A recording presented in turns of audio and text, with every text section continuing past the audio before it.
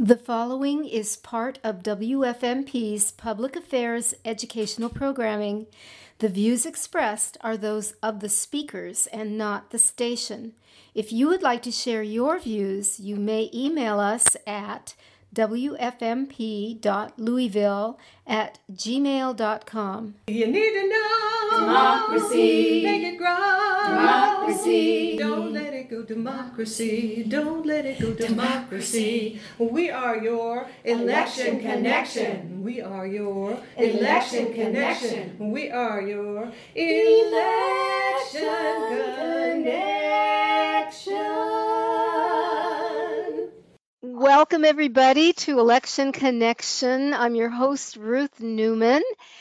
And if you happen to be someone who's passionate about social and environmental justice and might have at one time or another wondered about or even contemplated running for public office, then you will want to hear what our guest today, Doug Lowry, has to say. Now, Doug is a longtime local activist who has worked as a change agent and a board member on a lot of civic projects, from neighborhoods to LGBTQ fairness and racism, to healthcare, to urban farming, and much more. And he's passionate about connecting values to action. And because of that, he ran for school board in 2003. Doug has a bachelor's of art in philosophy and psychology, and he also pursued a master in divinity at Southern Seminary. So welcome, Doug. Thanks, Ruth. Thanks for having me. Thanks for letting me talk about something I'm really passionate about. So what prompted you to decide to run for school board in the first place? So I ran for school board back in 2003 because I was a parent. And not only was I a parent, but I was a parent of a child who learns differently. My child had attention deficit disorder, but is also sort of a genius. So we call those kids twice gifted. So he not only learned differently, but read in fourth grade at a college level. So he was a smart kid who was easily distracted. And what I found is that public education is great. We were super involved. Both of his parents were super involved. So I was the PTA president at the elementary school, was very involved in after-school childcare, and ended up getting on the YMCA board. And what I found is that a lot of teachers and a lot of parents were very concerned about the education that their children were getting. So I ran for the school board basically to stick up for the kids that I realized were not getting what they needed. What I first found out is that if you have a child who learns differently, smart or not, there are all these barriers to your child's education. And the system is not set up for parents really to get a voice. Back at that time, Steve Imhoff was the school board representative for that school. And as far as I know, I don't think anyone has ever done this. A group of his parents went to him and said, "Hey, what would you think about having a group of parents to create an advisory board for your school board district?" Because basically a school board representative is essentially a glorified volunteer. There's no pay. It's a lot of work. So it's a super important job, but it's a job that requires extraordinary amount of time and energy. You have to learn a lot, you have to know a lot, you have to go to a lot of meetings. And so I first really got a taste of what school boards were like by being on this advisory committee for Steve Imhoff.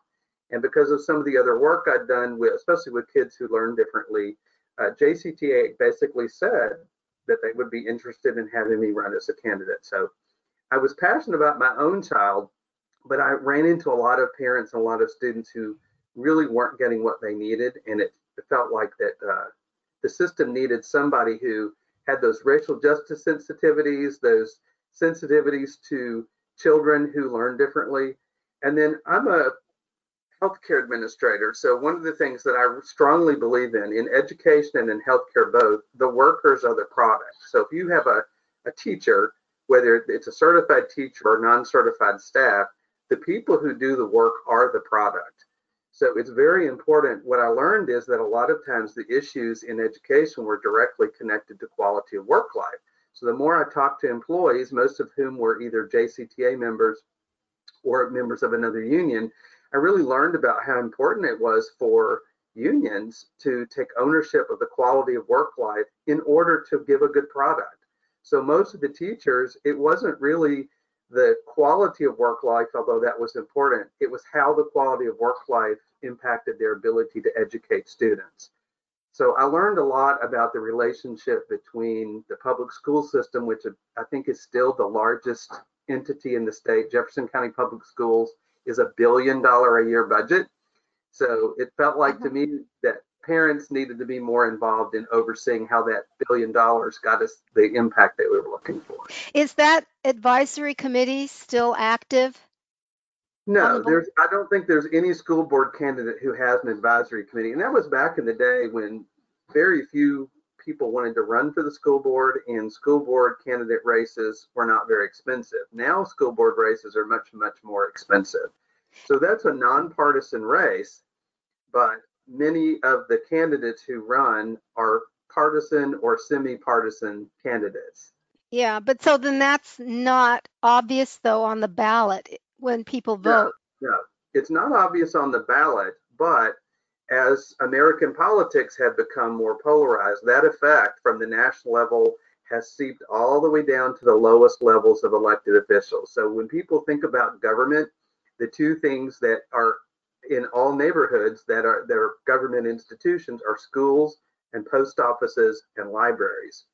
So when the political conversation gets to schools, which is where most people become a political activist, they worry about their kid, they worry about the kids who are wandering through their neighborhood on the way to and from school, and they're worried about these other government outfits. What I learned living in the Beachmont neighborhood, I ran against Dottie Pretty in 2003, and what I found out in just going and talking to neighborhoods, I was very involved in the neighborhoods movement. And what I heard from our neighborhoods, the neighborhoods of South Louisville Association, Beachmont, Oakdale, and some other South End neighborhoods, is that people were very concerned about what happened to kids, not only during the school day, but on their way to school and on the way home from school. So there were lots of students that were unsupervised, did not have a lot of focused adult attention, and most of the neighborhood associations felt like that schools should do a better job in integrating what happens outside of school. And that paralleled what I learned at the Southeast YMCA. I was on their board and then did some work with their full board as well on how to make sure that out of school time was considered in how the schools do their programming. What I learned in looking at racial equity is that in my son's reside school, which was Rutherford Elementary, Vietnamese kids and other kids who were English as a second language kids were counted as white for racial equity. And what that did for schools like Hazelwood Elementary, Simple Elementary, Rutherford Elementary, and others is that all of those schools looked as though they had racial equity, but at the same time, you had pockets of schools that were clusters of overwhelming need, but not overwhelming resources to address those needs. Uh-huh. So looking at what neighborhoods wanted, neighborhoods want schools that they're proud of where kids can be successful. And a lot of the schools in the South End and in that district were not successful, depending on how you measure success, not because kids aren't smart and parents don't care, but because the number of kids with overwhelming personal circumstances were all clustered together. So there were a lot of issues that came from the neighborhoods, really, that led me to run for the school board and sort of bring what neighborhoods care about into the school board conversation. Uh-huh. And did you win or lose that election? I lost that election. And what I Oh, found out is that just because the biggest and best labor unions in the county are endorsing you doesn't mean there aren't other unions that don't. So Dottie Pretty, her husband, was a member of a different labor organization, the Teamsters, and they all went out and voted and supported Dottie Pretty. Even though I think by all regards, Miss Pretty missed most of her board meetings. She was in extraordinarily poor health and she just insisted on running. so give me a little bit of a description of how you went about running for office? So the first thing is you have to file for office. You have to fill out a form at the county clerk's office, and basically you're affirming that you live somewhere.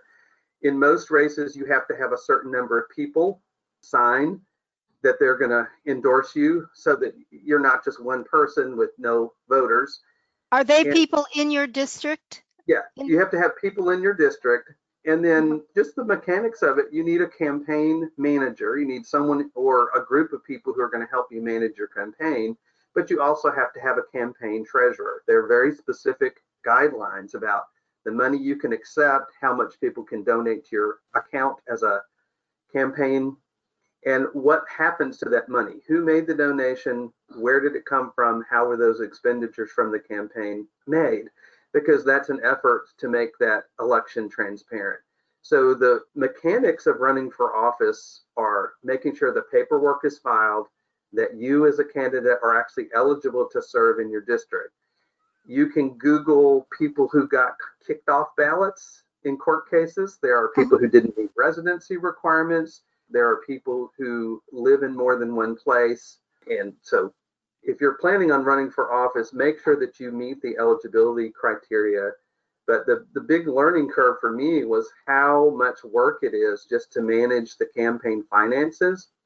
And even though other people might endorse you and support you, you actually can't coordinate your campaign with those people. They do their thing. So, for example, JCTA endorsed me. JCTA is the Jefferson County Teachers Association. There were several other unions that endorsed me. They did their own thing, and we were not connected in any way. So it was always funny sometimes to hear people at work tease me about a commercial that I had no input in. So people would kind of tease me about being this great guy who's involved in all these not-for-profit organizations and this work because of what the other organizations that endorsed me did. And I just didn't realize, I didn't understand the dynamics of going door to door. So that was another big thing. The biggest part of campaigns, 50 years ago, there was a lot more one-on-one campaigning and door knocking. There were precinct captains. There were people who went out and helped you get elected. But a lot of that eroded. So a lot of it was going out, finding groups that would let me talk, finding groups that were cared about education and wanted someone who was actually a parent to be a representative. And I'm just curious to know these forms that you had to fill out. Who did you submit them to? And are those forms open to public scrutiny? The forms are available at the Secretary of State's office. If it's a statewide office, the county clerk's office has forms depending on what race you're filing. And are those forms open to the public? Forms are open to the public. You have to fill out the forms once they're complete, are available for public scrutiny. And most of the time, depending on what race you're in, your opponent is very carefully scrutinizing your application to find out if they can get you disqualified. So the main thing is if you're running for office, you want to make sure you don't get disqualified on a technicality. And the other thing I think honestly is to be an honest, open, and transparent person. A lot of candidate viability has to do with not only how visible and how well you're known, but also how easy it to find out information about someone that's not so great. I was really astonished when I went to go to an endorsement interview for the Courier Journal, the kinds of questions they asked and how they evaluated my viability as a candidate. David Hawk was the editor, and basically I wrote tons of letters to the editor, and he essentially decided I was just a gadfly, that I was not somebody who had any meat or any ability to implement public policy, that I just wanted to criticize. And I don't think that was true, and I don't think that was fair to me, but that's basically in 2 or 3 comments he said things about me. And I think as a candidate, when you're running for office, one of the things you don't realize and that you don't think about is what other people say about you who don't even know you very well say about you. So media, especially now, back then media was important. People would take the Courier Journal's endorsement list to the ballot box with them, so that they would say, whoever the Courier Journal endorsed, that's who they would be voting for, because that was their primary source of information about candidates. So as a candidate, you may not understand how other people are evaluating you and what the factors are at play in their determination of your viability or how they assess your answer to specific questions. So in the media, you're going to find TV stations now, certain groups that are out there that evaluate candidates, TV stations, newspapers, depending on what office you're running for, asking you questions. And being able to answer those questions and being able to understand the nuances of those questions and having a good answer is really important for a candidate. Being able to hone your elevator speech to say what you're for, not necessarily what you're against, although sometimes that's important too, but being able to answer to wide groups of people who may be very different from you and look at life very differently than you do, and being able to answer those questions. Yeah, in a way that stays true to your core values and to what you believe in. Did you experience a lot of negativity, negative campaigning against you? I had several people who I realized did not like me, and I didn't know that. So it was interesting to me to find people in neighborhood work who, for one reason or another, decided that they didn't like me. They knew of my work in other areas. I am a social justice person, very interested in racial equity, very interested in LGBTQ equality, very interested in making sure that people who don't have enough get a fair shake. I was very involved in some neighborhood work, and it was just interesting to me that there were people who really had not had a direct conversation with me, but as I found out later, had made comments about me or said things about me to other people. Huh. So this was more on an individual level and not on an organizational level, such as union negative. Correct. Okay. So what do you think you could kind of summarize as what you learned from this experience? What I learned from this experience is that people who run for office need to know a lot more on the front end. There are all kinds of candidate training schools now that were really not around when I was running, but the Democratic Party had some. Virginia Woodward was really working on getting more women elected, so there was a lot of training for getting women candidates to run. And of course, now there's Emerge Kentucky, which tries to get women to vote and to be elected, and it's a Democratic Party connected sort of thing. It's not Republican or nonpartisan. And there are other groups out there that are trying to get younger people to run. So there are national groups out there that want to improve the candidate pool and improve the number of people who are running so that you can get more candidates ultimately elected to office. And I think a lot of that's paid off. The Fairness Campaign endorsed Karen Berg in a state Senate election, and she was elected. But she was a graduate of Emerge Kentucky. So a lot of candidates can trace their viability and their electability back to groups that worked with them, did some training with them on messaging, on how to run a campaign, and really worked on helping them be prepared to be a candidate, because it takes a lot to be a candidate. And then there are all these strategies that you need to be able to implement in order to get elected. Are these groups predominantly partisan groups, or are there nonpartisan groups that help people to become candidates?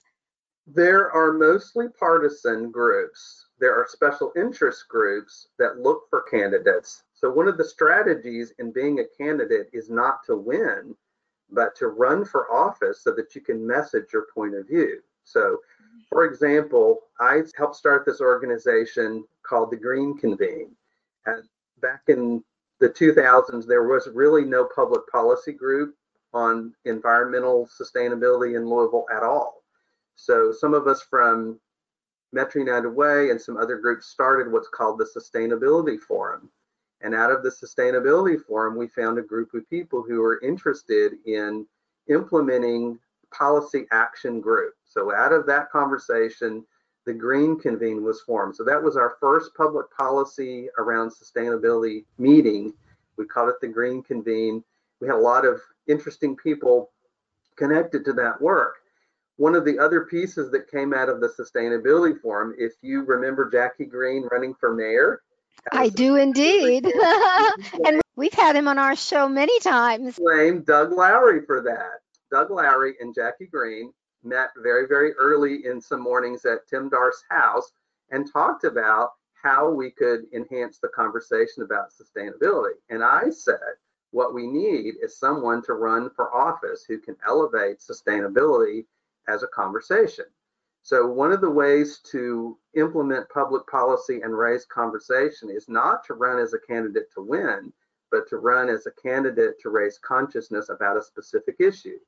Louisville is a healthcare town, so it would be awesome if we had some candidates who simply ran on universal healthcare so that they can tell people what universal healthcare is, how it benefits specific constituents in a city or county or in the state at large in Kentucky. It raises the consciousness because when you have a debate or you have a forum or you have a media campaign or social media campaign, media shows up and hopefully asks you questions.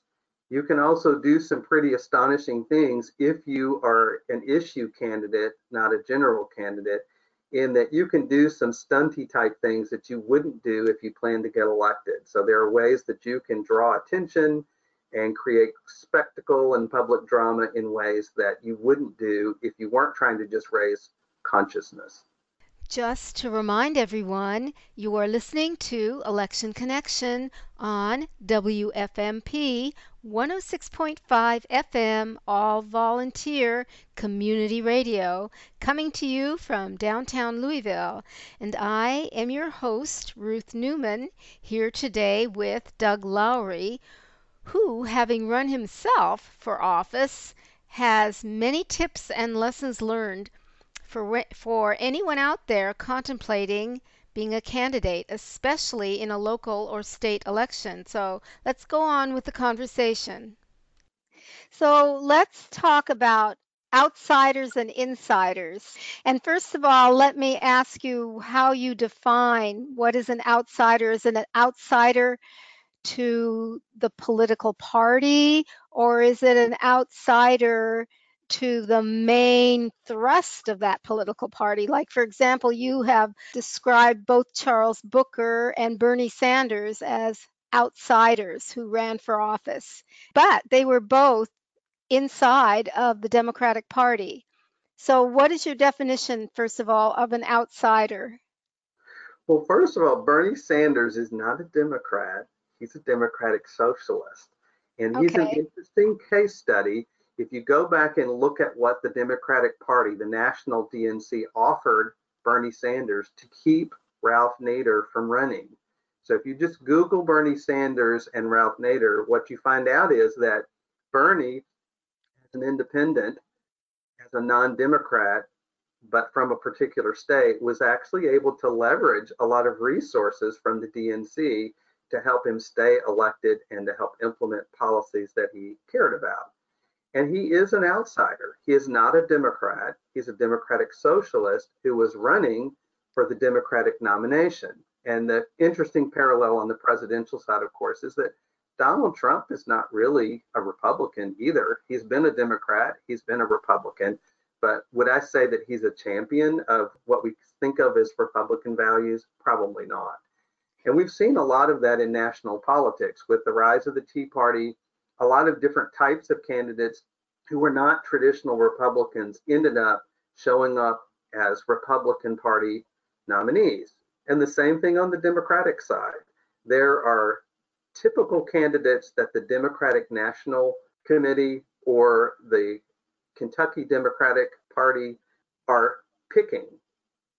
So let me just explain where my point of view on insiders and outsiders comes from. I sit on the Fairness Political Action Committee, which I think is the greatest political action committee out there. It's a wonderful model. We actually interview every candidate that we can. Occasionally we don't interview candidates, but most candidates who submit an application to be endorsed by Fairness Campaign, we are a nonpartisan PAC. So we interview Republicans who want our endorsement. We interview independents who want our endorsement. We interview Democrats who want our endorsement. And we have volunteers that very carefully listen to candidates. We meet with them either in person or virtually and ask them all these questions. They fill out a questionnaire. We ask them questions about that. And then depending on the race, we have additional questions. And there's some transparency and some thoroughness in that process that's very different than how other people endorse candidates. So many times a national party or a state party actually have a candidate they're going to endorse. And there's a process they go through, but it's not a transparent process. So Amy McGrath is a good example of that. Amy McGrath could have and should have won her former race in the congressional race. She lost what I think many of us would arguably agree was a winnable race. So she wasn't a terrific candidate. Jack Conway lost his race. And a lot of the reasons I think he lost is that he could have and should have been a better representative of the entire Democratic Party. And I think that he and some other candidates have sort of bought the Kool-Aid that in a state like Kentucky, you have to be middle right or right of right. So insiders get chosen by groups of people who have a vested interest in the party structure. And there's a good reason for that. People have put lots of time, energy, and money to build parties. There's a party system, there's good and bad, but it's painful when a party like the Democratic Party has to consider endorsing a candidate who's really not a Democrat per se. And I think the same pain shows up for the Republican Party. The Republican Party is probably not that excited about having Donald Trump as their nominee, not just because of some of the things that maybe some of us don't care for about, his politics, his behavior, his tactics, but he's at heart not really a true Republican. He's an opportunist Republican. So he showed up looking for a nomination. And I think many of us don't want to see nominations handed off to people who have great resources. And when we were looking for nominees for the president, Bloomberg threw his hat in, other wealthy Democrats threw their hat in and talked about running and whatnot. So that's what I mean by insiders and outsiders. So outsiders are people who show up with an authentic process and an authentic intention, but they're antibodies within the party that push back against them and really don't want them to get elected. Google Debbie Wasserman Schultz and you'll see what I'm talking about.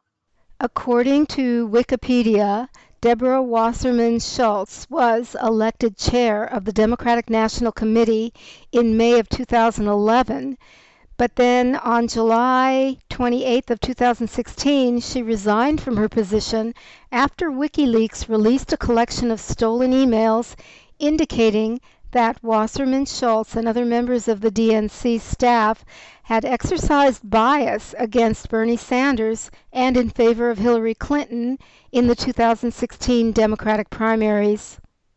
So there's some internal dynamics and some internal ways that parties try to maintain their sense of stasis and their sense of stability, which is totally understandable from the DNC standpoint or the KDC standpoint.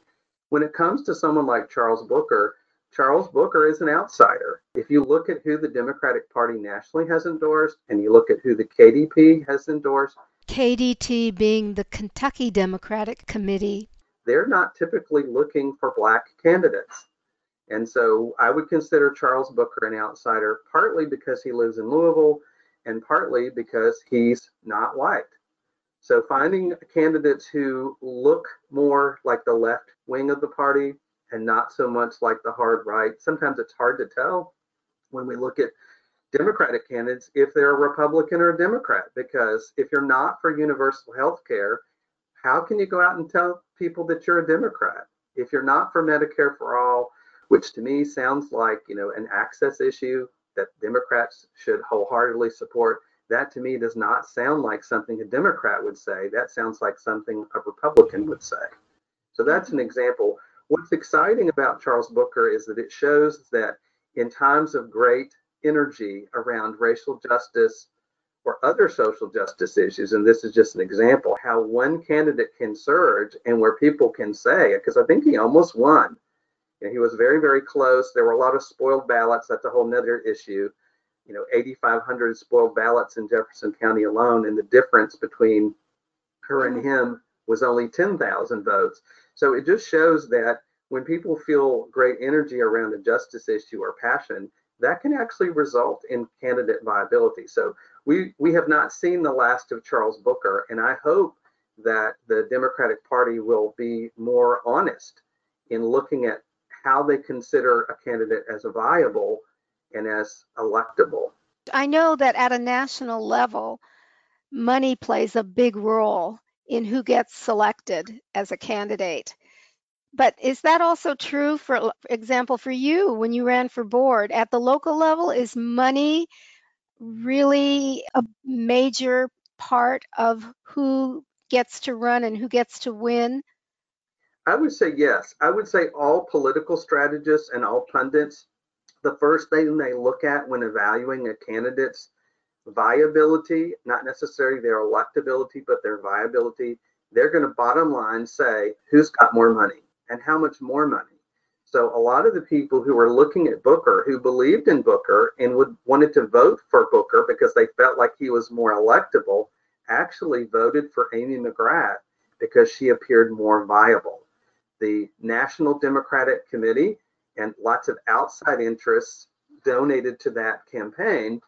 And Amy McGrath had a large war chest, which was needed to defeat Mitch McConnell. So whoever was going to be nominated needed to have a lot of money because, of course, Mitch McConnell has a lot of money in his war chest and is an experienced campaigner. The problem with that, of course, is that local people really didn't pick Amy McGrath.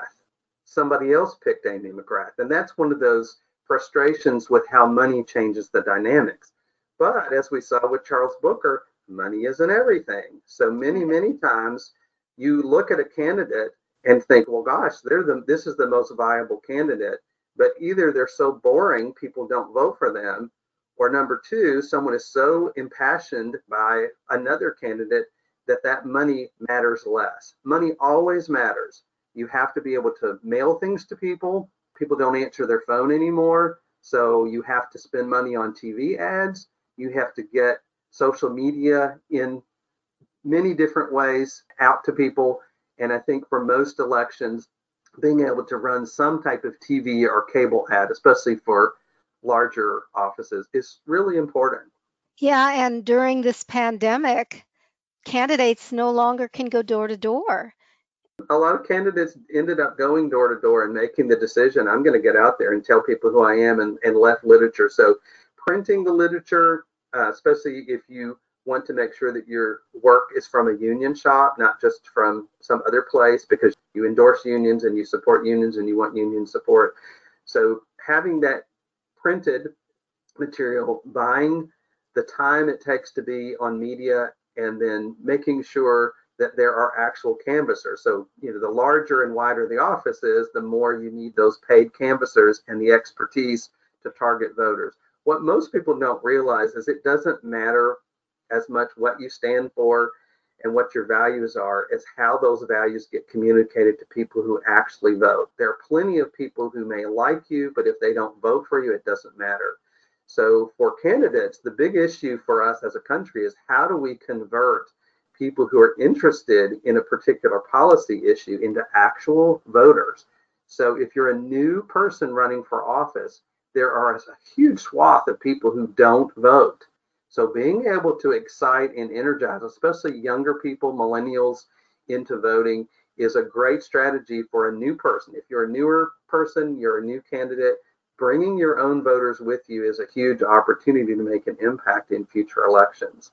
Yeah, and actually, that is one of my pet peeves in past years when I would go canvassing door to door for candidates. My instructions from the local party headquarters would always be only go to those people that have a record, and they would give you a list of those people to go to, that they were registered in your party and that they had voted in the last election, and those were the people that you targeted, which left out a huge swath of people. It left out anybody who was new, anybody who hadn't voted, anybody who wasn't in your party, and those people too need to be informed, an informed electorate, and they were being ignored by both parties.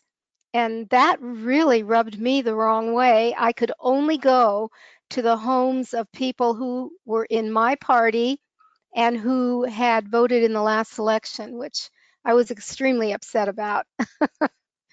In primaries, that's pretty typical. So in a primary, of course, people are either registered as a Democrat or a Republican. So in a primary, you are going door to door, you are knocking on the houses. I've done this for my union. I'm a CWA union member and And have what done is CWA? Communication Workers of America. So I Okay. work for AT&T. And what's important about knocking on doors and canvassing is you do get a sense very quickly of what people really think. So there are things unions are supposed to think. You know, we're labor unions. Most of us endorse Democrats, and there's a long history of that. It's interesting when I went out knocking on doors and doing phone calls in the 2016 election and in the Matt Bevin election, how many people would have voted for Matt Bevin's opponent if that opponent was a right to life person. So it's very interesting to me. Many voters have a pivot point. They have one issue that's going to make them decide yes or no. Whereas other voters look at a multitude of issues and try and find the best person. So there's a mix out there. If you're a candidate, you really do have to decide, am I a one or two issue vote getter or am I a policy vote getter? A lot of people focus on policy and policy is important, but honestly, most people vote based on whether they like the person or not. So not only do you need to have good policy and a good strategy to win, but you also have to be a likable person. And there's a lot to go factor into that likability. We hear a lot of conversation about electability, and that is always kind of a voodoo word that I think hurts Hispanic, Black, and women candidates. If you're a white male candidate, that word electability a lot of times is code for, well, what we really need is a man. That's not always true, and there are certainly more women, there are more Hispanics in office than there have been. There are Native American candidates in the House of Representatives now who got elected. You know, we've hardly ever had any Native candidates in the Congress but we do now. But when push comes to shove and people ask if Kamala Harris is electable, she's Black and she's a woman. And a lot of people are really saying, not who do I support and who do I want and what are my values, but who will other people vote for? And that's the bugaboo of electability. Electability is a problem as a phrase. What's a better word to use is viability. Most of us need to be having the conversation about viability. We talked about cash. The money to run and operate a campaign is a critical part of viability. Having a good messaging, knowing who you're going after, who in that list of people who actually show up and vote are hearing your message and responding to your message. That's viability. Are there people who can deliver on getting people to the polls and delivering on donors? So it's not just having the money, it's connecting with donors in a way that get them to show up for you financially and show up with you in getting their friends and neighbors to vote for you and be involved in your work. Just to remind everyone, you are listening to Election Connection on WFMP 106.5 FM, all volunteer community radio, coming to you from downtown Louisville. And I am your host, Ruth Newman, here today with Doug Lowry, who, having run himself for office, has many tips and lessons learned for anyone out there contemplating being a candidate, especially in a local or state election. So let's go on with the conversation. This country now is moving more and more towards demographics that are more diverse than white males or white Christian males. And so the onus lies also on the voter, not just the candidate, but the person that is, a Mexican American or a Black American or, a homeless person who is a citizen, those people who are more on the margins to become involved and to become interested in campaigns and elections and to actually vote. So how can all of us work harder to make elections more inclusive of all these other demographics? What can we do? So I am a big believer in finding better people to run for office. I Okay. don't just want to find someone who is electable. I want to find somebody who is a values person with few, if any, skeletons in their closet, who is committed to social justice and committed to making a difference. So here's an example. Most of us live somewhere. We forget in Louisville, because we hear so much about the mayor and the Metro Council, that there are 22 or so, 26 small cities. And sometimes in primaries, there's not even someone running in these primaries. So think about the city of Rolling Fields if you live in eastern Jefferson County, which is right down Brownsboro Road, or Whispering Hills, or the city of Kingsley. But think about cities like Shively, St. Matthews, and think about what are those offices and how do people run. If you Google small city in Louisville and look at the news, what you'll find a lot of times is that there are problems. The city of Linview has been in the news a lot in the last 10 years for issues. The city of West Buchel, I believe, has been in the news. Some of it for financial misfeasance, some of it for conflict and whatever. So think about not only running for those offices yourself, consider, do you want to be a politician or do you want to be a public servant? So thinking about running for a neighborhood board first and serving on a neighborhood board. The Center for Neighborhoods can connect you to all of the neighborhood organizations in Louisville. And that address is www.centerforneighborhoods.org. And the homeowners association, so that you can build a connection where you live. But simply look at where you are and look up what the offices are. There's a website called Run for Something, which is basically a partisan democratic way to try and get young millennials to run for office. But you can go on that and put in your address, and it will tell you all the offices that you're eligible to run for. And what we need are more people, young people, older people, Hispanic people, Black people, LGBTQ people, to run for office, to show up, figure out what you could do. We don't really think a lot about certain offices. If you're committed to racial justice and you're committed to equity, think about running for prosecutor and finding people who can run for prosecutor. That is, if you have been a licensed practicing lawyer for at least 4 years, along with all the other age and residency qualifications. Prosecutors who hold a great deal of power over Black and brown lives and women and children's lives are overwhelmingly white males. And they are not partisan most of the time, but they typically come from the right side of the world, not the left side of the world. Run for sheriff. Less than 2% of sheriffs in the United States are women. They're 98% men. They have high visibility. When you think about Kamala Harris, she's a prosecutor who got elected to Senate. Think about how many people started their career as a prosecutor or a sheriff and then went on to run bigger offices. And a lot of that is this trope about being tough on crime. Candidates feel like they have to show they're tough on crime and that they take crime seriously and that they support the police and they support the military. And being able to field candidates who have a different opinion, especially in sheriffs, jails, prosecutors, and other types of enforcement government is really important. School boards, we don't really think about how important school boards are, but finding people who will run for school board, not just in Jefferson County, but in other communities is really important. And there are other jobs that we don't really think about as being interesting things to run for, but there are plenty of boards and commissions that people can serve on. So lots of times there are boards and commissions that you can serve on. And those are not elected positions, they're appointed positions, but they give you a window into what happens in public policy. How do people who are appointed by people who are elected actually do their job? So those are some things to think about in getting more people involved.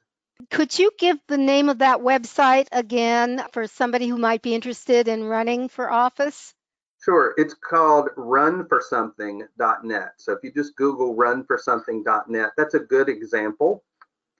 Another, if you are a woman, we need more women running for office because my experience is women make better legislators. They listen better. They're more thorough. They're not going to vote on a bill they haven't read. Totally generalizing here.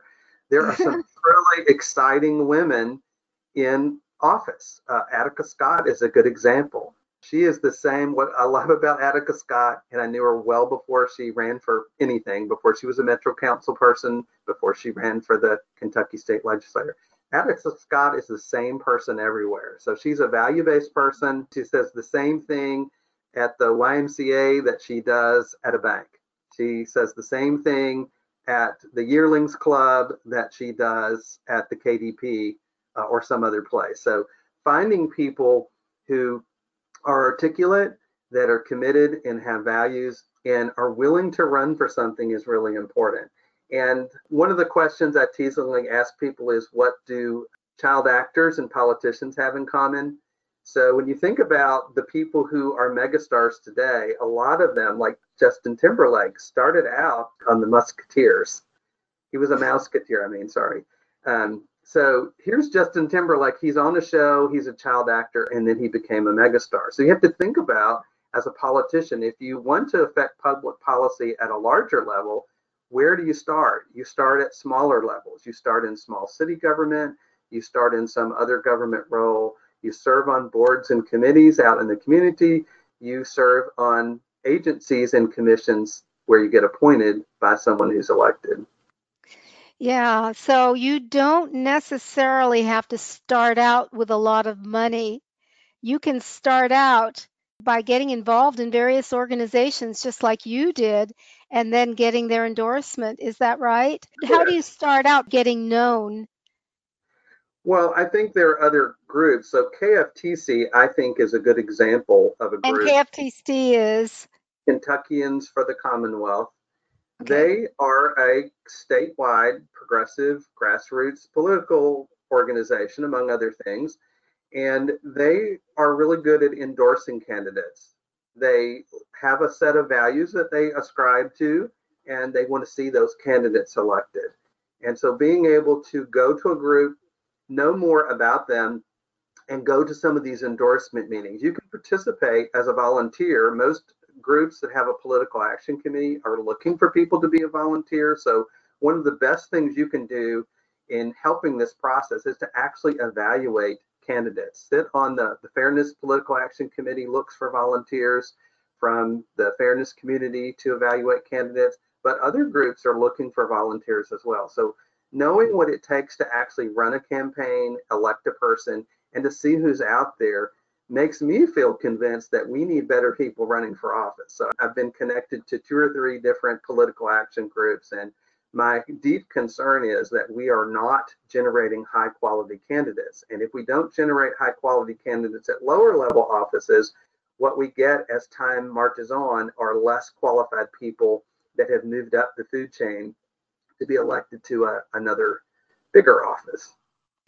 Do you think that one of the obstacles to getting good people to run for office is all the negative campaigning and just how much it can bend you out of shape to be involved in something like that, to be spewed upon with untruths and scandal and all of that? I think if you're running for larger offices, I think that's an issue. But I think if you run for Metro Council, if you run for other jobs that are not national or not a senator, not a congressperson, I think there's less of that. I think that many, many Democrats and many, many Republicans, not all, and there's research. If you go to the Pew Research.org organization, you can see a lot of the research. Most Americans want politicians who will work with each other, when in fact, many politicians refuse to work with each other. People have become more strident in their political stripes. There are people who are registered who are hard Democrats or hard Republicans, and they're convinced that the other people are the evil ones. There are leaners. There are people who vote a particular way, and they're not going to change their mind either. So when a candidate like Amy McGrath runs a campaign and says, I'm going to try to appeal to people who voted for Trump, it's interesting to see how people take that. Do Right. people who are right of right and middle right really respond to that message as Democrats, or do they not? So some of the questions we need to ask ourselves is, how do we get candidates who are true to the values? We know from looking at electability and viability, the number one criteria in viability is that people who are voting for a particular candidate, whether it's presidential elections or congressional elections, they want somebody who embodies the values of the party that they most identify with. So having people who pander to values that are outside of that party, I think diminishes the party and diminishes the candidate's overall viability over time. And I think we saw some of that at play in this Booker McGrath election. Is there anything else you would like to talk about or recommend to people who are possibly considering running for office? There are groups out there that will help train you to become a candidate. So Emerge Kentucky is one if you're a woman. If you want to know what the planks are, so most parties have a platform and most campaigns have planks and have a platform. There's a group called civics.com, civiqs.com. And if you just want to see what the issues are and how people are responding to them and where you fall on that, it certainly helps you craft a message. And it's important for you as a candidate to know what you're for and know what you're against, and if there are policies or things that you would implement. So being able to know what your policies might be, because people are going to ask you, they're certainly going to ask you about women's choice, reproductive choice issues. They're certainly going to ask you about economic viability, what's your strategy for responding to this COVID-19 economic crash. I mean, there's some common sense things people are going to ask you, and it's incumbent on you as a candidate, even if you're running for something that seems unrelated, to have a stance on those issues and be able to give an elevator speech, a 2-minute short response to big questions that people want to know about, that sort of tell people where you are, but also don't offend the people that you think are most likely going to vote for you. Just to remind everyone, you are listening to Election Connection on WFMP 106.5 FM, all volunteer community radio, coming to you from downtown Louisville. And I am your host, Ruth Newman, here today with Doug Lowry, who, having run himself for office, has many tips and lessons learned for anyone out there contemplating being a candidate, especially in a local or state election. So let's go on with the conversation. And you had also made a comment about you have to be liked. There has to be a level of likability, and that people are looking for politicians who will get along, and work together to solve problems. So I'm just wondering if you have any recommendations for even the media ought to be addressing the whole idea of temperament, whether a person has the right temperament to hold office and to negotiate and to get problems solved in collaboration with other people. Any ideas? I think the media plays an incredibly important role in how people talk about politicians and elections. There's a whole cycle of conversation about electability that is primarily driven by media. And it is not driven by facts or asking questions. It's driven by social media type gossip, honestly. There's a lot of punditry where media presents a lot of pundits who talk about electability without really talking about viability. And they don't ask these character questions.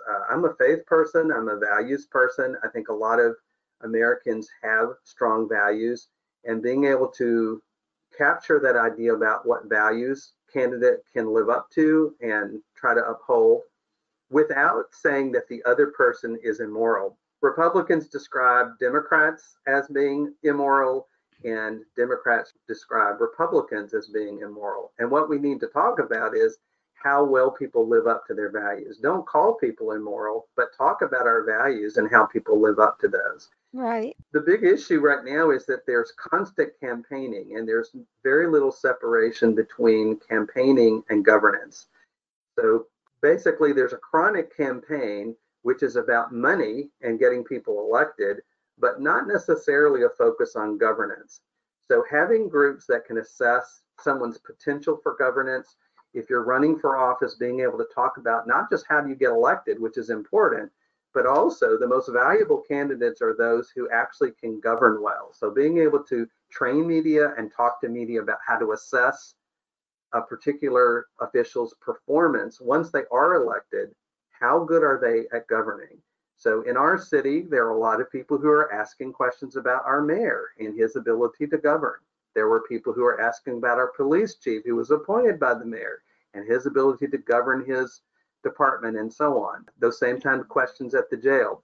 So if you're a more progressive left of left person, not just saying that someone isn't governing well, but actually being able to point to some rubric or some points that say, this is what good governance looks like to me, helps voters know when they're going to the poll how to evaluate a candidate. So lots of these voter guides endorse people, but they're not clear sometimes about the values behind those endorsements. And so that's, again, one of the reasons I like the Fairness Campaign.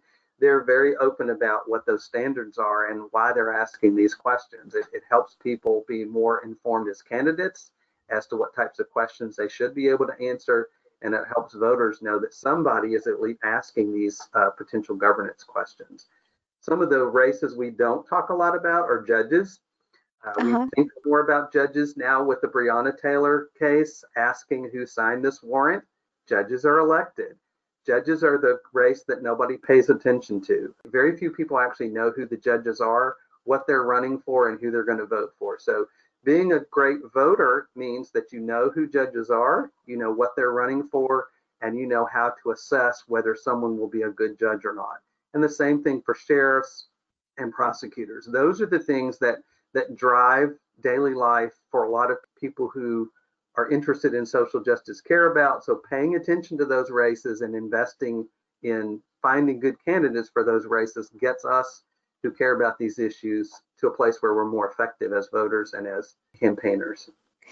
Well, thank you, Doug Lowry. And you bring up another issue that I would like to pursue on my program sometime in the future about how we find good judges and how people become informed since they are so hamstrung in what they can say that they believe in. So thank you, Doug Lowry. I really appreciate your being on my show. It's been very, very enlightening to me, and I'm sure to my listeners. Well, thanks for having me, Ruth. I appreciate the opportunity.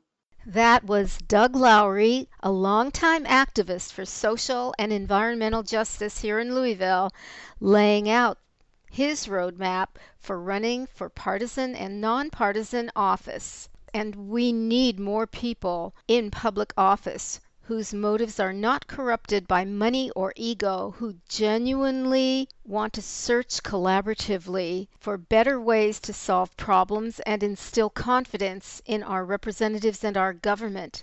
If you are curious about running for a public office, you can find out about qualifications and filing to become a candidate by Googling State Board of Elections for Kentucky. You can also go to jeffersoncountyclerk.org, pull down the voter information tab, and select candidate filing information. Well, that's it for this edition of Election Connection. Stay tuned for more grassroots community radio brought to you by you and others just like you who support putting the public interest back into our public airwaves. Hope to see you next week on Election Connection.